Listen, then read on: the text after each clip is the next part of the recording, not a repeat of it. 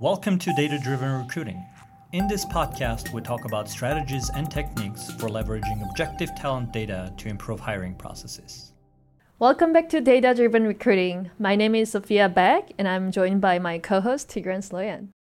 Hey, Sophia. So we're back again talking about an interesting article that you've seen last week. Yeah, so last week there was an article titled "Why the Next Professional Network Will Look Nothing Like LinkedIn."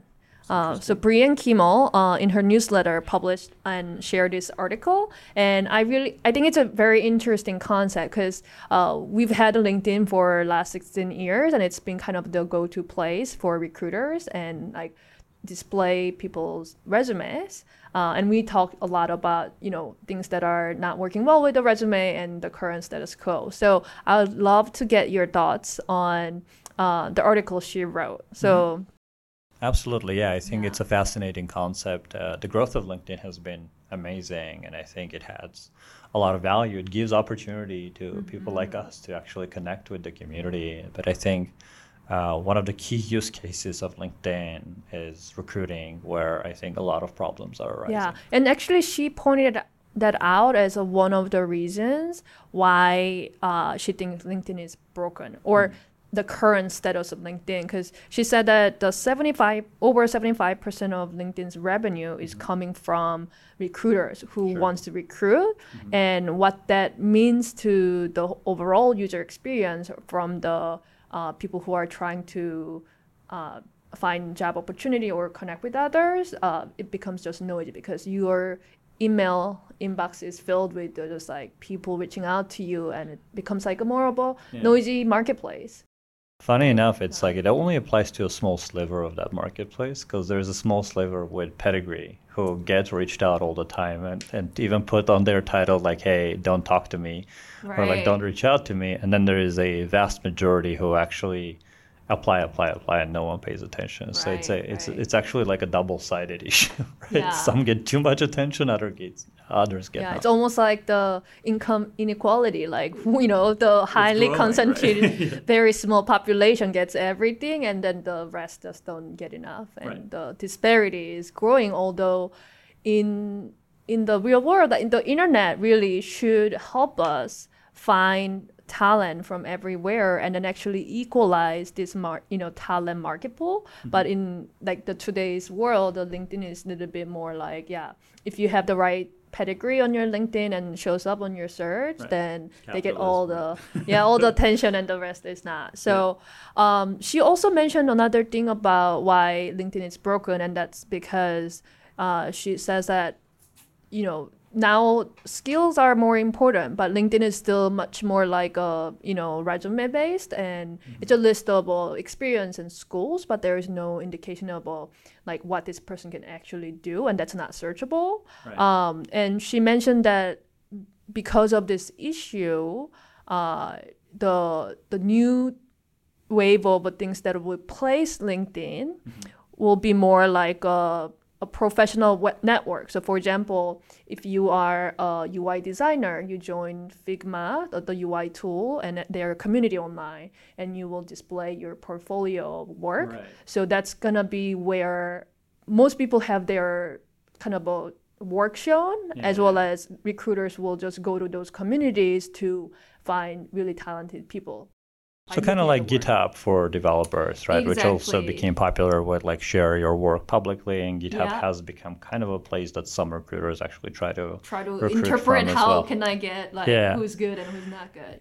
So I guess I agree and disagree, right? I completely agree with the idea that resumes are outdated. If anybody has seen me talk about this stuff, I talk about it a lot, maybe way too much, that how broken the resume-based recruiting is, how it's becoming worse and worse because education is becoming democratized, and skills have always been important. But back in the day, acquiring those skills, there was only very few ways to acquire it, including well-known schools and well-known companies. Nowadays, that's very different. So more and more, using education or work experience as a proxy to decide who has the skill, who doesn't, is broken, and is becoming worse and worse every year. I also agree with the idea that, like, for example, for in some disciplines such as design, where it's very visual, like people actually, like to play around with things outside of work, publish it, engage with the community, and then as those designers rate each other, kind of like the most popular ones. Again, unfortunately, it becomes a popularity contest as well. Like, for example, like Dribbble is one of the most popular ones, but then some people become very popular and like you can really see their work and then everybody just goes to them. Right. Others like newcomer designers who joined networks like Dribbble, right? Like even though they have the skill, it's very hard to get noticed the bigger the community gets. Yeah, it's gonna be like Instagram almost. Like if you are already influencer, whatever you publish will get more views and then you get boosted up in the search or in the community in general, and then like it's not gonna be really fair one. Yeah. And then there's another big problem. Like as much as there's talk about like, oh, we're gonna automate recruiting, recruiters are gonna sort of disappear, it's not gonna be a job that's needed anymore. I think that's like as far from reality as it can be. I think automating recruiters is one of the last places that automation is going to go, right? Like we'll automate a lot of other things that no one is even imagining being automated. Like I would say lawyers would get automated before, doctors would get automated before recruiters. And main reason behind that is I think recruiting is like sales. It's very similar to sales. It's people business. It's dealing with people, convincing people. Relationship building.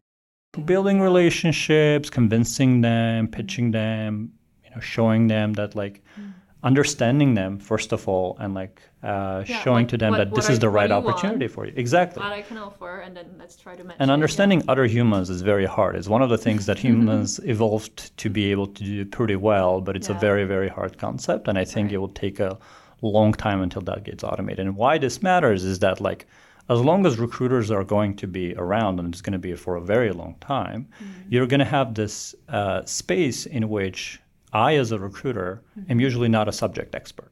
And I'm trying to recruit for subject experts. Right. Recruiter subject expert is the hiring, not every single department. Exactly. Like I'm a technical recruiter. That means I recruit for technical people, but I myself am not an engineer. So I couldn't look at your code. Or if I'm hiring for a designer, I couldn't look at your designs and be like, you really got that shading piece right? Like, I don't know. Like, it kind of looks nice, doesn't? When it comes to things like programming, it's even worse. I couldn't even figure out if, like, looks nice or doesn't. Like, it looks like code. Looks like a language I have no idea about. In that space, you still need, not a proxy, but you need an easy, reliable way to differentiate good from bad.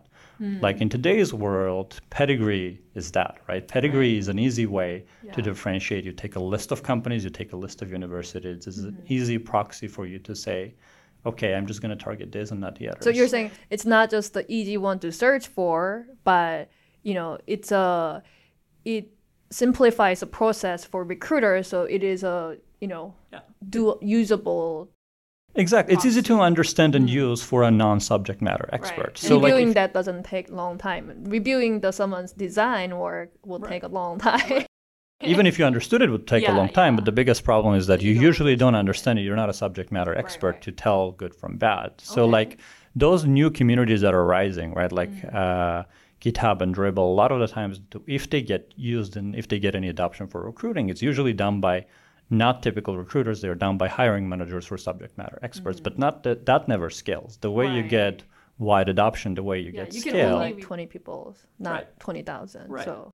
And it only works if you're like a smaller company where like hiring managers do hands-on recruiting, but the bigger recruiting space for it to change, regular recruiters have to be adopted into that process, and they will only adopt if there is an easy way to say what's good, what's bad. And that's why I think the ultimate replacement of it is going to be more around like quantifying skill.